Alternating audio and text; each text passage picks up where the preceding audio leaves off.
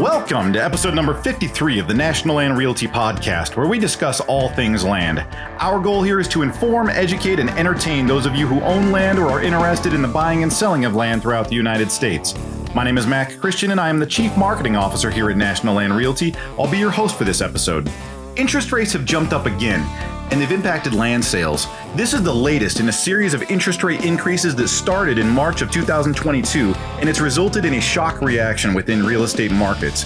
With interest rates hovering around zero for the past few years, these increases have created a confusing environment for land buyers and sellers. Today, we're talking with Jackson Takach, Chief Economist at the Federal Agricultural Mortgage Corporation, or as you probably know it, Farmer Mac. Also, an organization that managed to provide me with a nickname in high school. This is the federal organization that provides the market for agricultural landowners to get loans. This also means that we are talking with one of the most knowledgeable individuals in the United States on the topic of interest rate impact on land. Now sit back and enjoy.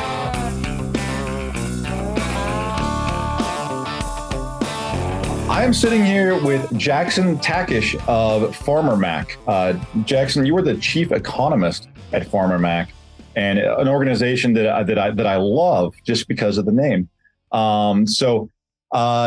Jackson. So tell me, chief economist there. How did you get to Farmer Mac, and sort of professionally, what's your journey to where you are now? Well, thanks for having me, Mac. Happy to be here. And it's been a fairly long and winding journey to get to where I am today with a great company, Farmer Mac.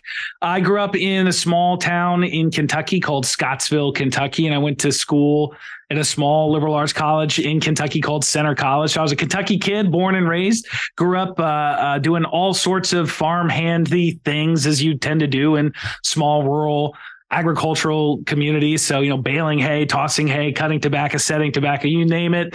I was doing a little bit of it, and never in a million years when I got my degree in economics did I think I was going to get back into agriculture. I thought I'd seen the last of my agricultural days, but found my way to Washington, D.C. A friend of mine had a spot on a couch. I jumped on it and then found my way to this great company called Farmer Mac, where I joined as a research associate and kind of spun around inside the company doing different jobs and working in credit, working in finance, working in the data science team. So doing a lot of different things around the organization, and really discovered a passion for the agricultural economy, the things that really drive the business at Farmer Mac and at banks and farm lending institutions across the country, and really developed a talent and a skill for talking about that stuff and going around and talking to farmers and bankers about the state of the ag economy, what things are affecting them, how they should think about them, and writing this great publication called The Feed that we put out quarterly on Farmer Mac's website. And here we are today, and I'm talking to you about all things ag economy and interest rates and how that might affect land values. It's very, very fitting that your exact profession is exactly what we're talking about today. So I find that very, very convenient.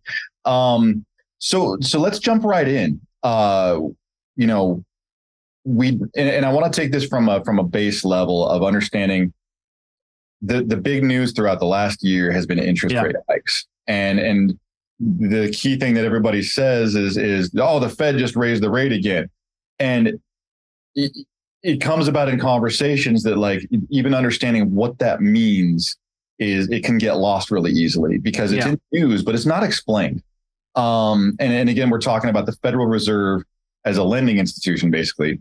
And raising interest rates. Just tell us from like a base level, what is the chain that we're talking about here? Why, how the Fed functions? Because I want to take it from a 101 level. This is something where, like, it's a question that I think a lot of people don't want to ask because it's like, I don't know how that works. I don't want to ask either because I don't want to get put on the spot. So I'm going to go ahead and do that. Can you explain to me how the Fed works and what this whole hike thing means? Yeah, sure. It's a kind of a throwaway comment, right? Like, my interest rates went up again, right? Interest rates went up again. But what does it really mean? How does it impact farmers, ranchers, rural Americans? All that kind of stuff is it's complicated, right? Easy thing. It's not like buying a pizza, but the cost of my pizza went up. Like, I know what that means. I bought it, but I'm paying more for a pizza. Well, what do interest rates mean? What do they affect? And how does the Fed's action impact the farmers? I'll take my best stab at it And we can just kind of talk our way through it if it does get a little heady at times. Because somebody's saying, the Federal Reserve is a complicated system. It's not. It is not making sneakers, right? It's managing capital across a wide and varied economic system. So it's complicated. So jump in here if I'm getting too in the weeds on something, or if you find that I'm wandering a little bit. Please feel free to jump in. I'll just I think about I'll just go to sleep here on the camera. No. Right. I always think about interest rates as the price of money, right? So when you think about how much does money cost, I pay for things in money, right? So the money doesn't cost anything because that's what I use to pay for things. But when I think about the price of money, it is the amount of interest that I have to pay to borrow it, or the amount of interest that I'm going to get paid to lend it, right? That becomes how much that money is worth to other people outside of myself. So interest rates are really the price of money. And when you have too much of something, right? Anytime you have too much in supply, this is a common problem in agriculture, right? Sometimes we grow way too much corn. What happens to the price of corn when you've got way too much of it? Well, price goes down. Similarly, when you have too much money circulating in a system, the price of that money goes down, and all of a sudden, what do people want to do? They want to borrow it and spend it. That's what they want to do. When their money is widely available, what do they want to do? They want to borrow it and spend it. And for the last, say, 2 years leading up to 2022, so 2020 and 2021, the Fed was like, we want people to spend money. So they lowered the price of it. They took interest rates and they lowered them and made it easier for people to borrow money and spend money. And they effectively lowered the price of money, right? Took interest rates down using the one big tool that they have to do that. And they made people more interested in spending money. So they were trying to jolt the economy by making it cheap to borrow money, lowered the price of it, lowered the effective interest rate. And then that's what consumers did to support the economy in 2020 and 2021. Now, the downside of cheap money is, well, if you have too much of it circulating around and people are bidding on a fixed amount of goods, assets, what happens to the prices of those assets? They start to rise, right? So we had too much money chasing too few goods. And in 2021 and 22, we started to see this thing called inflation start to rear its head. So the price of goods, the price of stuff that we were all paying for, groceries, houses, you name it, pretty much everything was rising in price because the price of money was so low. Everyone wanted to borrow as much as they could and spend as much as they could. So with too much money chasing too few goods, we saw the prices of goods start to rise. And the Federal Reserve had to say, wait a minute, I need to make money more expensive because right now there's just too much of it and it's chasing too many goods and I've got prices rising. So I'm going to increase the cost of money. And that's going to do two things. Number one, it's going to immediately slow people down from borrowing. They're not going to borrow as much and just put new additions on their houses or buy a new car. They're going to just slow down the amount of money that they're spending. But it's also going to take money out of the system. It's going to say, hey, look, I can now invest it at a better rate. So instead of spending it on a hot dog, I'm now going to put it in the bank and save it for a hot dog in 5 years. Right. So that's the Federal Reserve's reaction to too little money or too much money is to adjust interest rates to try to get the right balance of money circulating in the economy and price levels in that economy. That's really the Fed's balancing act that they have to do. Gotcha. And the low interest rate that we experience, like a 0% interest rate, right? And which I want to ask you too, as far as knowing the difference between the Fed rate and right. the bank rate and mortgage rate, because those are two different things. But the zero interest rate, is that sort of an unprecedented thing historically in terms of federal interest rate? Yes. So it's very unusual. If you look at the history of Federal Reserve policy, it's about 110 years, right? The Federal Reserve System has been around. They never wanted to get to zero. And really the first time they did was during the financial crisis of 2008, 2009. They took it to zero in order to do as much as they could to stimulate capital flows. Everybody was kind of, really bearing down and hunkering down in 2008 during the financial crisis. And the Fed really wanted to encourage money to flow through the economy. So they really did an unprecedented thing, kind of took it down basically to zero and made money effectively at the banking level, effectively free to borrow as much as you could and move things through the financial sector. They left it at zero for a long time after 2008, started to raise it a little bit, in the years after the financial crisis. But then during the pandemic in 2020, they brought it back down to zero. So we've been at zero a lot in the last 10, almost 15 years. Right. And that's not normal. I think a lot of people kind of got used to it. A lot of people maybe who were coming out of college in that timeline or were new in the financial sector in that timing think of zero as like the normal. But if you look at the, 50, 60 years before that, 5, 6, 7% was sort of normal. And that's where we are today. We're at 5%. That's sort of the normal range. And we've been at zero for a long time, and people kind of got used to it, I think. And that's definitely a thing, because the conversation keeps on happening lately. And I read a report of lenders seeing people getting mortgages right now saying, I'm going to do this even though I can't afford it, and then I'm going to refinance when the rate drops back down. And the instantaneous reaction is like, whoa, yeah, don't count on that. Like this is the interest rate where it is now is still historically kind of on the low range, because we've seen interest rates as high as 14%. And what, I mean, you probably know this, what's the highest it's ever been?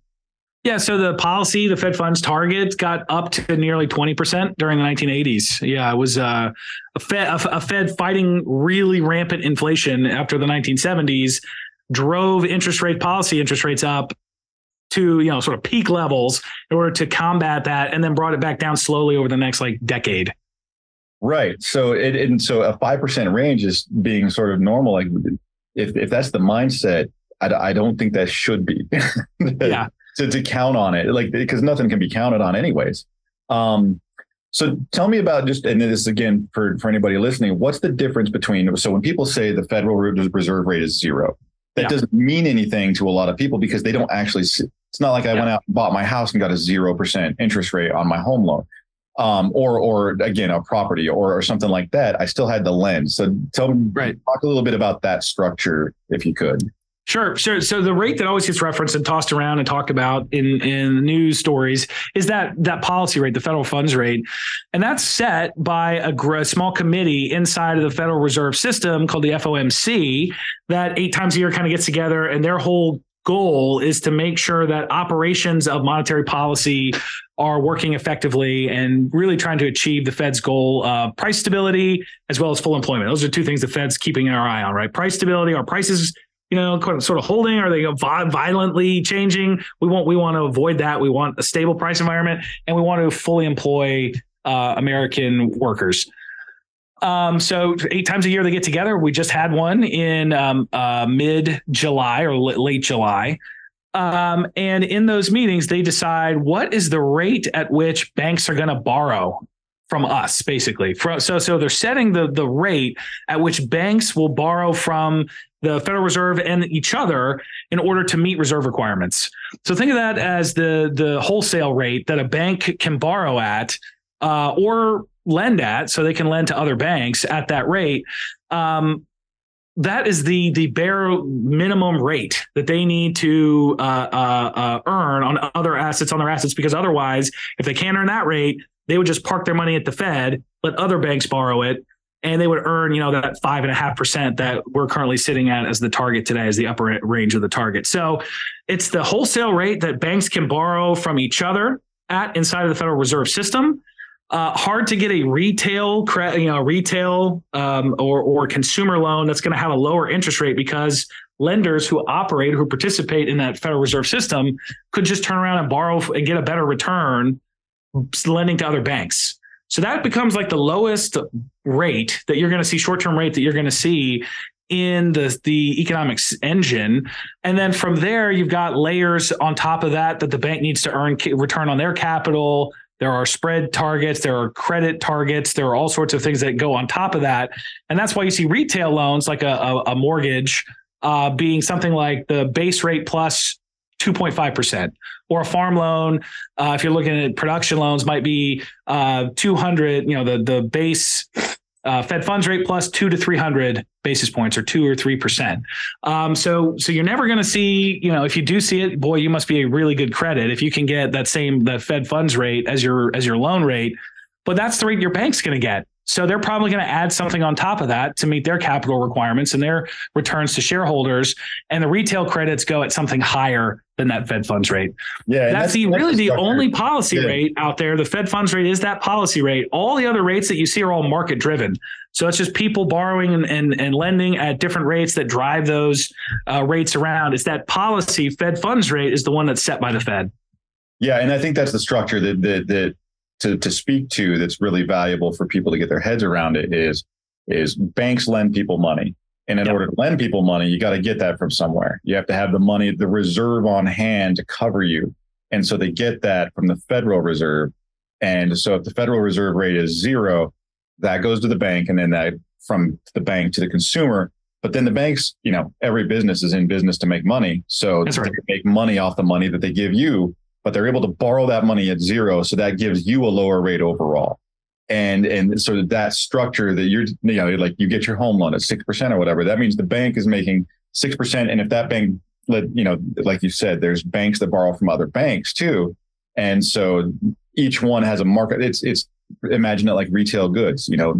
If you buy a hat online, it probably costs $10 to make that hat. And then, $2 to embroider it. And then the company that sells it to you bought it for maybe $15. And then they're going to sell it to you for $28 because they need to make their profit. Same system, but just with money, right? That's a great way to put it. There is a series of transactions costs that it takes to get all the way from sort of the core financial system all the way to you as a borrower. And there are going to be costs along that way that get incurred and that drive up the cost of money to you, just the same way as any supply chain is going to have costs along that supply chain. So does the cost of money. Right. So I want to ask you an opinion question now. All right. Do you think that, so what, we saw COVID hit and, lockdown, there was a lot of paranoia about the economy. Everyone started reacting at the front end of this, like, oh my gosh, the world's ending. Economies are collapsing, which looking at it, in that no one's ever, we don't even know what that is. We don't even know what that experience is. So overreaction is really the only reaction at that point, because you just don't know what's going to happen. So they marked everything to 0. Did they keep it there for too long? That's a tough question, right? So, I mean, there was a lot to balance in that time. You go back into that, the soup of that, and you had homeowners who weren't sure if they were going to be able to make their payments. You had renters, you had, securities backed by, billions and billions of mortgages. So there were a lot of things that the Federal Reserve had to take into account, not to mention that there were massive layoffs and the whole, the structural integrity of the economy seemed to collapse there for about 6 months. And I think the goal became, hey, we want to stabilize prices and we want to maximize employment. And that might take time to do that, right? I think that was sort of the commitment from the Fed at that time. If you go back and read statements from Chair Powell during that time, I thought he was a great voice of stability and reason, along with, individuals out of the Treasury and the White House. I think everybody really did a good job sort of getting together and be like, hey, we're going to stabilize things. Like, our goal here is stability. Whether or not that they could have made changes sooner or later, I think, that's certainly easy to Monday morning quarterback that and look back and say, hey, I think the right time to start was probably, 6 months before they did. And I certainly was in that camp of, hey, I think I can look back and say when we should have started raising interest or changing the price of money.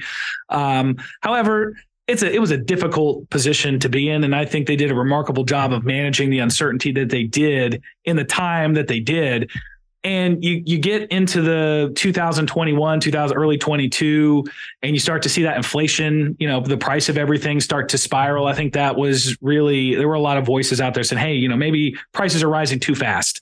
And I think the Fed got on top of it, in a timely manner. They did what they needed to do and started raising interest rates. Would I Monday morning quarterback and say, should they have done it 6 months earlier? They could have done it 6 months earlier, and I think it would have been more effective. However, they did it when they did it. And I think the effect was important. We started to see inflation come back down. Inflation has started to come back to a more typical level. So, hey, raising the interest rates when they did, maybe it was a little late, but it had the effect of slowing the economy, cooling the economy off. And that's ultimately what they were trying to do. Yeah, I was going to say, it's because the situation that we were in, with a pandemic that no one's ever seen before. And it's like, imagine it, like if you had never seen fire before, you might try to put it out with gasoline. You never know. Like if it's an unknown and it's on your doorstep and you have no idea how to react to it, there's not really a wrong reaction at the time, but like you use the tools that you have to deal with the job, and they did that and drove the economy. Well, then nobody could have possibly predicted probably. And that's, this is kind of a statement / question for you. Yeah. Is nobody could have predicted an environment where people had cash on hand and just wanted to throw it around. Like people started buying like crazy during this time because nobody was driving for work. A lot of the overhead in people's lives was not there. And the people that didn't get laid off in the service economy had money to spend, and things went wild. And then the infrastructure for all the companies had to shut down their supply chains because they thought that everything was going to collapse. And then spending goes crazy. And it's like, okay, I shut my hat distribution down because I thought my business was going to fold. And now everybody wants a hat.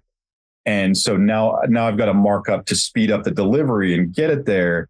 And so the political conversation is crazy because we're going through an election cycle and everybody's trying to blame everybody for everyone's problems. But it just comes down to a supply and demand problem that we're going through right now. And it's done it for everything. And now the Federal Reserve has started hiking rates. And now that's impacting with an economy that's been on fire. It looks like it's impacting everything negatively. And that's where I want to kind of tie this back into farming and land markets. Interest rates are going up right now. And that's something they had to do to keep broccoli from costing $50. It's like because the demand's so high for product and the delivery costs more now. Now we have like gasoline prices and stuff like that. Like gasoline's way up there and supply chains are finally getting back together and prices are coming down. But now we have the interest rate rises, and that's affecting borrowing. So what is that? How is that impacting the land market, the borrowing market for land? And then, we can talk about inputs there as well. But I mean, I want to, obviously we work with land, but I don't want to isolate just one thing because the economy is much more nuanced, but it's good. Talk about that a little bit if you could.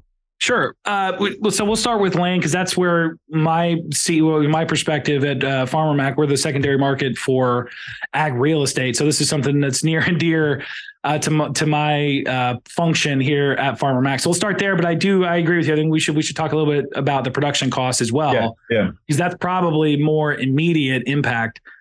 In the land markets, a lot of real estate debt. So a lot of people who are either buying land or refinancing land over the last 4 or 5 years were able to do so at very attractive levels. So if you bought a farm and you used leverage to do it, or you had some debt and you were able to refinance it down, you're looking at something like a 3, 4, or 5% mortgage rate. Very low levels. And in a lot of the deals that we saw at Farmer Mac coming through our channels, we're looking at 10, 15, or 30-year fixed rate financing. So that means their interest rates are not going to change for 10, 15, or even 30 years. Those folks are impacted absolutely zero by the rise in interest rates, right? Because they fixed their interest rates on that property at those levels for the duration of the loan. And that's something that's kind of unique. If you go back to the 1980s, you hear a lot of people talk about the farm financial crisis of the 1980s. And are we seeing parallels today? And my answer to them is always, irrevocably no, we are not, because more farmers did more borrowing at longer terms for lower levels and have sort of fixed those costs. They're not going to see those costs rise at the same level that they did in, say, 1978 to 1980. So I think that's one, really important nuanced point here today, is that a lot of people took interest rate risk off the table in 2020 and 2021. And those folks are not worried at all about the current level of interest rates. They're kind of riding it out, and their land costs are fixed for the life of those loans as long as they keep paying as agreed. So really quick, just to because that is brought up a lot, is the 1979 sort of like when farmers went belly up, right? Yep. And the similarity that everybody's seeing is the price of land shoot through the ceiling for food producing lands, and so everyone's tying it in. So if you could explain sort of like what drove that during that time period, and you just spoke to the fixed rate kind of making things stable. Unwind. But sort of what drove it back then to kind of like, oh, okay, like to highlight that. Yeah. So in the 1970s, you go back to and study sort of what was driving that run up in land values. Not dissimilar to what we saw in the last couple of years. You saw grain prices run up quite a bit. You saw huge gains in efficiency on the farm. And then we had a grain deal with the USSR, Soviet Union at the time, all of which said, hey, look, we have a huge demand for wheat exports, export markets were flying. So plant fencer to fencer, right? The famous Earl Butz, statement that made farmers everywhere famous for being incredibly efficient producers of food products. So people borrowed a lot of money. Interest rates were relatively low back then. So they borrowed a lot of money, bought as much land as they could, and started to build up the asset values and the prices of land through 1970s. In the 1980s, there was like a strange confluence of stuff that unwound. Basically, all those good things went negative. So we had the grain embargo, right? In the 1980s, cut the legs out of the demand. All that grain that we put into production in the 1970s, all of a sudden was creating supply that we couldn't deal with. What happens when you have too much supply? Price goes down. So the price went down and you had high interest rates. So interest rates started to move up because of inflation. So you had this like weird combination of stuff that took revenue down, took supply too high, and interest costs skyrocketed. The other thing is a lot of that land was leveraged with variable rate loans. So when interest rates went up, they didn't have that buffer period where they could, sort of just ride it out. A lot of those interest rates immediately or within 1 or 2 years switched to market rates so that they had higher interest costs on that land almost immediately. So it's a bad recipe, right? And a lot of people had to sell land or land was foreclosed upon, and a lot of really horrible stories about families losing farms and properties. And we could have a whole session just on that, the 3-year period, 5-year period. Today, we did see the run up in revenues really drive interest in the asset class. We saw, some of those similarities in land value appreciation. But what's so interesting today, beyond, I think, interest costs being a little bit fixed and the product choices being a little bit more long-term, if you look at the real gains in land values, like the amount of appreciation in land value minus inflation, it's much more modest today than it was in the 1970s. 1970s, it was real gains of like 10 or 12%. The last couple of years, even though land values have risen a lot, if you consider the price of everything rose a lot, they didn't rise that much more than all the other stuff. So if land values went up 30% in 2 years, well, the cost of everything went up 20% in 2 years. So you're looking at about 5% real appreciation per year. It doesn't sound quite as bad as like 30% over 2 years. Well, so did the cost of used cars, right? They went up 30% over 2 years. So land values relative to everything else went up at what I would consider to be a fairly reasonable rate over the last 2 years. Yeah, and the big one there too is the fact that everything was linked through, or a lot, not everything, but was linked to variable rate borrowing. Like, so if I bought my farm at a 3% interest rate, but then overall interest goes to 10%, well, then my rate goes to like 10%. And all of a sudden, I can't even afford to run my operation. I'm done. And now with a lot of people locked in, you're going to be paying the same rate for years and years. And it's like, as you look at the crises that have happened in the last, 30 years, that variable rate borrowing has sunk us like 10 times now. Like, it's crazy. But with where we're at now, and like, if you wanted to talk to, I don't want to jump ahead because you were talking about jumping into inputs a little bit too. Let's do that because it matters that while the price of land has gone up, the price of food has gone up. There's also the input prices that go into that. If you could jump into that a little bit. Sure. Well, so I think more directly. So we say land value, the land real estate expense, interest expense isn't going to change that much. What will change almost immediately is the cost of that production credit. So these are the loans that, producers come back every year and renew their operating line. They use it to buy inputs. They put them in the ground and then they sell the crop and pay the bank back. Right. This is the sort of annual renewal line of credit or intermediate loans that may be used to buy equipment and those kind of things like that. Those are almost always short-term fixed or variable rate. Right. So that's the highest exposure that the farm sector has to interest rate risk is going to be on that production credit. And this will be the first year we've really seen it. In 2022, yes, the Fed was raising rates, and so banks had to slowly increase their retail credit rates, the rates that farmers would pay on their operating debt.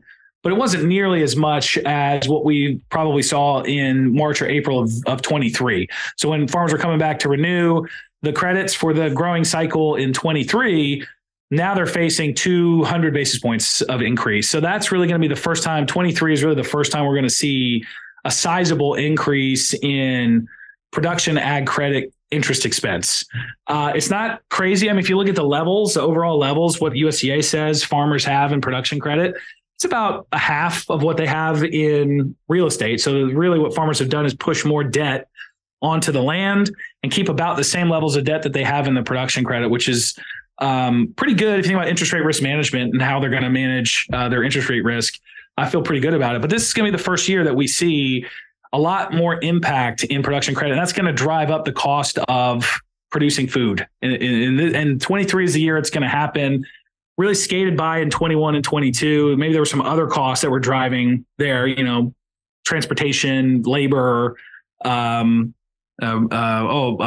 course, you had, fertilizer was a big one last year. Yeah, fertilizer. This year, the big one we're probably going to be talking about is either the cost of water, if you're maybe, hydrating stuff, or you're going to be talking more about the cost of interest. Gotcha. And then with sort of how things have been structured over the last few years, and like we saw record gains across the country, like with Kansas, Nebraska, Indiana, most of the Midwest states experienced the highest land values they've ever seen. Price per acre. We saw land moving to like $24,000 per acre in terms of land values. A lot of them are protected from interest rate risk. What I wanted to ask you too is there, now that sort of the interest rates have sort of been stabilized, is there inflationary risk in that now that the price of goods has gone way up just due to demand, and that Ukraine's impacting that as well? If the price drops, if the inflation, so are they now opened up to more inflationary risk or I guess deflationary risk in that respect? Is that sort of increasing market wide? Well, I think that's an important distinction to make. Is it deflation or is it a reduction in inflation, right? So those are kind of two. Okay, no, let's go there. Yeah, no, they can be two different things, right? So you can still see prices continue to go up at a slower pace. That's what the Fed's hoping for. They don't want to see deflation. They want to see prices go up, but at 2% per year instead of 12, right? Where the ag economy tends to go is we like inflation. Inflation's generally good for farming. It's generally good for farm real estate. And it gives, the grocery stores a chance to raise prices, which then gets passed through the supply chain back to the farmer. So in inflationary periods, the agricultural economy tends to do a little bit better than times when inflation is low or deflationary or negative. So I think you're exactly right, which we don't want to see in any industry. And I think the government tries to avoid this, and every government and central bank tries to avoid deflation, because that's when you get into a lot of downward spirals. So if prices start to go negative, everyone says, well, I'm just going to wait and I'm going to buy my thing. I'm going to buy my hot dog in 2 years instead of now, because I know that in 2 years, the hot dog's going to be that much cheaper, and they hold on to their money. And then you have consumer spending go down and all this bad stuff can happen. So deflation is really, I think, what everyone in the policy sphere is trying to fight against. They do not want to see deflation. In the food sector, you typically don't see deflation. Typically, once consumers hit a level of what they're willing to pay at the grocery store, you may see very low inflation. You may see 0 to 1% change in the grocery store, or you may see temporarily like meat prices go on sale. So beef can be negative for a short period of time. But what tends to happen is you get to 0 and not negative. So we don't see a lot of deflation, and I'm hopeful that this case is no different. We won't see a lot of deflation this time around. For land values, really, I think as long as we can maintain a positive rate of movement in the food economy, the farm economy, I don't expect negative impacts on land values. However, it's all about, can it generate a sustainable return? Can agriculture continue to generate a sustainable return in the face of higher interest rates? That's what it's going to come down to. It's all about real returns in the face of higher interest rates. So, and what you just spoke to is sort of the mechanism behind what a lot of the conversations that have happened lately around land is when people talk about land values and predicted, the predictions at the beginning of the year were that we're not moving towards a decline in land values. What we're probably looking at is a plateau. Things are going to level off. And what you just spoke to is the mechanism behind that, because prices of food, it's not like wheat is, I'm going to make up prices right now, so please don't judge me on the prices. Like wheat is going to be like $5 a pound, and it's not going to drop to one all of a sudden, because one, economically, that's just how it happens. Once people are willing to pay a certain price, you don't see companies marking down the price of their product because unless they just stop buying it altogether. Right. And so like you won't see that. And people are not going to stop eating anytime soon, to my knowledge, unless they come up with a way to like convert air into food or something. Right. Like that's not going to happen. So we're looking at a plateau stage in terms of land values, especially cropland values, right? Because if it makes food, people are going to utilize it. The price of inputs is going to change. And, we don't know what's going to happen. Like we saw with natural gas, right? That influenced the price of fertilizer through last year pretty heavily. So as we move forward, there's this interesting dynamic where you have landowners who have financed at historically low prices. You have lands that is going to market, but now to get a loan in it, it's remarkably higher prices, or people who want to sell off and buy at new locations. There's kind of there's a lot of landowners now that are sort of upside down in terms of market value, where you have, I've got 1,000 acres financed at like 3.5%, and I want to sell that and buy in another state or whatever it is, but I've got to buy there at like 6.5%. But now, so I can't get the same amount of land for the same price, I've got to downgrade. Like I'm sort of upside down there. So is it a matter of people just need to get more efficient if they want to buy, sell, or and I guess the big question is a 1031 exchange now the most valuable thing you could probably do? Well, so I'll say there's a lot of dynamics. What you're talking about is sort of similar to what we see in the housing markets at this time too, where there's just no supply because everyone's kind of hunkered down, and either they're totally comfortable where they are, like where I am. I don't want to ever sell. I got a low interest rate mortgage. Like I got enough space. Like I'm never going to sell my house. But the people who want to live in my neighborhood are desperately hoping that I'll sell my house. And I think in agriculture, you have some similarities there where families, unless they need to sell, are probably going to try not to. And so it's going to create this artificial drop in the supply of land, which then when something does come up for sale, probably continues to see a boost from just the lack of other properties available. So maybe they're not selling for the 25,000, the eye-popping, headline-grabbing numbers that you used to see, but they're selling for average or slightly above average of what might be expected for that type of property at this time. So we're seeing, I think, a lack of supply come to market because of lower interest or because of higher interest rates, and people who own land are kind of comfortable with where they're at. That can change with a couple of things, right? It could be transitions, family transitions, right? Can open up things. So a long-term landowner, operator of a farm passes away. All of a sudden, the kids have some different ideas of what to do with that property, right? So that can unlock land and increase the supply. Or a lower farm economy. So maybe take a divot out of the farm economy in the next couple of years. Perhaps that's something that unlocks people's need to put more land into market. Or there's like tax. There's things that can be done from a tax base, like the 1031 exchange, and then that can unlock value and maybe cause some transactions to loosen up. But until something happens, it's almost like the supply is going to stay artificially low. And just like in the housing market, you've got a lack of land coming up for sale, and that's keeping some pressure on land values. If that changes, that's going to be the catalyst that could take land values and make them more volatile or put some downward pressure on them. So you spoke to people kind of sitting on land right now and watching the market and it's a justified fear reaction, I think is sort of where it is.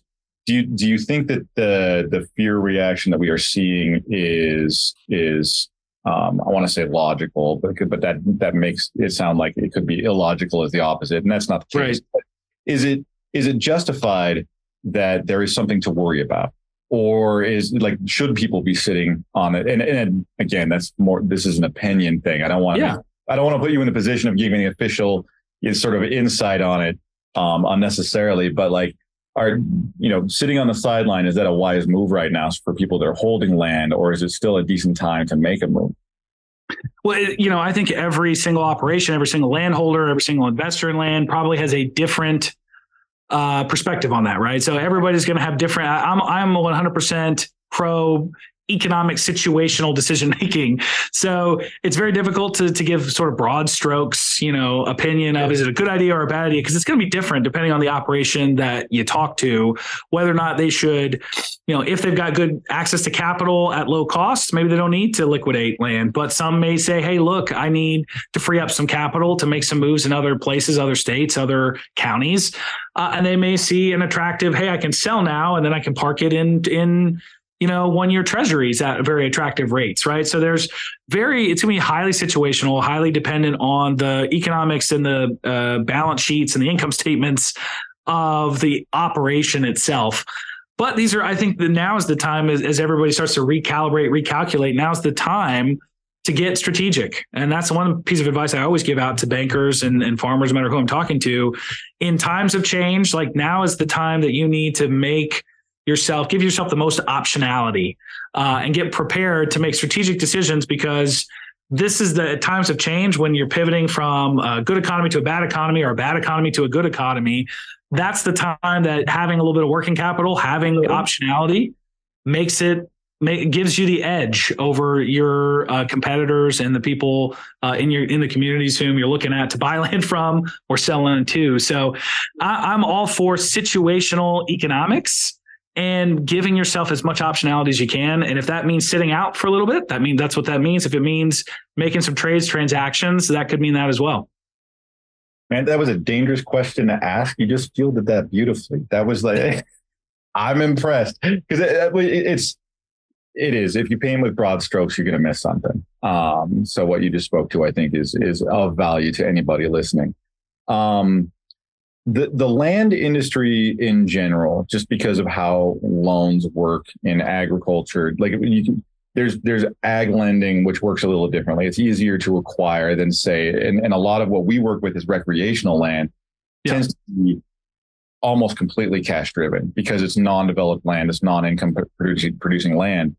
But in general, is the land industry a little more insulated from interest rate risk because of the amount of cash that's involved? Because you're not, it's not like residential where you can put down 5% and get a house, right? It doesn't run like that. So is there some insulation there just due to how it functions? Yeah, for sure. I think there's a lot less cash flow risk because of the lower loan to value advance rates that this industry lends against. So if you look at the average loan in the secondary market, it's trading at something like 55% or 60% is the average LTV. Very different than what you would see in the secondary for residential, which is more like 90% or 95% loan to value. So I do think that creates a lot less cash flow risk. I don't think about it as interest rate. I think that is hey, you just need less money to service the asset itself because you've borrowed a lot less. So even if interest rates move up and down, you're not going to be super stressed out with payments on the loan. And there's a lot of equity for you to cash in on should there be some cash flow constraints down the line. So for sure, I think that takes some of the pressure off. I also think, having more people think 10, 15, 25, 30-year fixed rate terms, I think that takes a lot of the pressure off. Residential's kind of moved that direction over the last 30 years with a little bit of a blip in 2005, 6, and 7 when everybody went adjustable on their second and third and fourth homes. But other than that, I think in the ag space, people tend to think a little bit longer term. And then that's helped, I think, take a lot of interest rate risk off the table as well. Got you. And so different market dynamics, people looking to enter the agricultural market that are not currently in. So that's people that are already in the market. They already have typically the cash on hand, at least as leverage to be able to put into something else. Or understanding or having the reserves there to be able to expand or, to get the cash on hand to purchase new land. But people that are new to market, what is sort of their avenue to do so? Yeah, I think they're in the toughest spot here. So anybody who's got some capital, wants to put it to work. I mean, the agriculture is a super capital intensive business.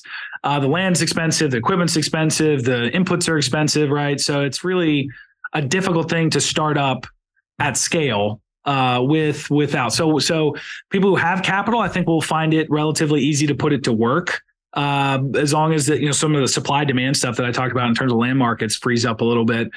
Trying to get cows. So if you're a new farmer and you want to go to a bank and say, I need a loan to buy some land, that's going to be the toughest conversation because land's more expensive. The cost of borrowing, the cost of capital is more expensive.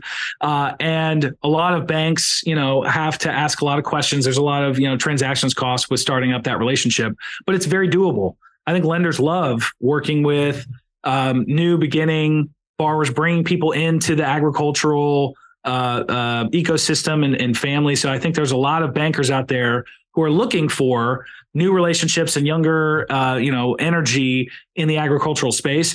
There's also a lot of great programs with the USDA. So for new beginning, small farming operations, there are grant programs to help with down payments. There are guarantee programs to help with access to credit. So if you were maybe trying to get something like a higher leverage loan, like maybe not a 99% leverage loan like you could do in the resi world, but maybe something higher than 60% that you tend to see in the more retail ag credit space. The USDA has programs to help get that type of credit out into the marketplace. And they really do a good job, I think, of managing interest rates. So they're not charging 12 or 14% on that higher leverage loan. It's something more in market that farmers can afford on the revenues from the farm. So I say, hey, strike up a conversation with the bankers, go to the banks to have those conversations, build those relationships, but also look at the USDA programs that are designed to bring people into agriculture and really help build that community and ecosystem. So last two questions. And like I said, I want to respect your time. I know you got a day to get onto and everything, but I wanted to ask you, one, put on the crystal ball and sort of give what you think is coming up in the next, let's say 6 months, because a year is impossible. But in the next 6 months, what we're looking at market wise and specifically towards land markets and sort of like how that's functioning. And then what I want to do is just give you an opportunity to throw a plug for Farmer Mac and talk about Farmer Mac's role within that ecosystem and sort of what they're evolving into, or what Farmer Mac is looking to do to work with people as the next few months come along in the market. Yeah, you bet. We'll start with the crystal ball. I'll get my little the mentalism hat, and try to come up with a couple of predictions without getting too far over my skis here. Look, you read all the stuff from the Federal Reserve. They just did another quarter point raise in the last week or 2 weeks, depending on when we go to air. So you read all the information about there. It seems like they're sort of shifting from active fight of inflation to more of a passive monitoring fight on inflation. So what I read when I look at some of those statements is, hey, we're not done, but we're also not trying to continue to raise we're not raising interest rates just to raise interest rates, right? We think that we're threading that needle appropriately and will be data driven. So as I look at what could happen in the labor markets, I'm watching those to say, hey, are those going to soften anymore? Is the access to credit going to soften anymore? What's going to be the thing that could cause that recessionary state that might trigger a release from the Fed to start lowering those the federal funds rate? And that's why I'm just going to be completely data dependent, right? So I think the labor markets are holding up pretty well. I look at the housing markets; they're holding up pretty well. And I think we're in this sort of nice, steady state environment where a lot of the economic data says, hey, things aren't bad. They're not as good as they were in 2021, but they're not bad. And then if that's the case, then I think the Fed kind of holds steady at the current rate. So 550. So if data dependent, you look at maybe 550 is their terminal rate. Now, if inflation picks up, I think they continue to rise. If inflation goes down, maybe they hold and then eventually release. But I think over the next 6 months, I think steady as she goes is probably Chair Powell's daily affirmation, right? Let's just keep it steady as she goes. In terms of land markets, I do think, we'll start to see some pickup seasonally. So you get into third, fourth quarter, that's when you see a lot of activity as the harvest completes and people start to look at balance sheets for next year. You do see activity pick up, and I expect it to pick up A, seasonally, but B, I think people are starting to get used to the interest rates. At first, it was a shock. I don't want to do anything. My God, 6, 7, 8%. This is totally new to me, and I don't want to be in this position. But the more people I talk to, they're still sticker shocked, but they're also making those decisions that they're thinking more long-term strategically about asset acquisition, liquidation, they're making those decisions more strategically and less on cash flows from year to year. So I think that will put some more land on the market as well as drive some demand for land in the third and fourth quarter. So I expect land markets will either return to that seasonal level or maybe at least just pick up a little bit from where they are today as people realize, hey, maybe interest rates are going to hold at this level for a little bit. They're not going to go up a lot more, but they're also not going to go down a lot more. And certainty creates the greatest foundation for business planning. And I think we're going to start to see that come to fruition this year. Awesome. And again, tell me a little bit about Farmer Mac and sort of the role that they're playing in this economy and in the environment that we're in. And, you giving your time is useless unless you get to plug yourself, right? So, tell me a little bit about that and sort of like how Farmer Mac is working with people moving forward. And through. Well, I'm happy to, and thank you for giving me my the 30-second commercial for Farmer Mac. Look, I've worked at Farmer Mac for almost 20 years. It's a really exciting, cool place to work. It's a 35-year-old institution. It's a government-sponsored enterprise, meaning that 35 years ago, Congress said we need a company that can come in and provide support to ag lending and rural state transactions specifically. And we've been around ever since.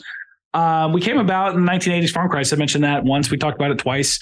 And coming out of the farm crisis, there was a lot of questions about, hey, what could be done to help create more liquidity for ag real estate loans, to give banks a place to sell them, to give other lending institutions a place to make and sell loans.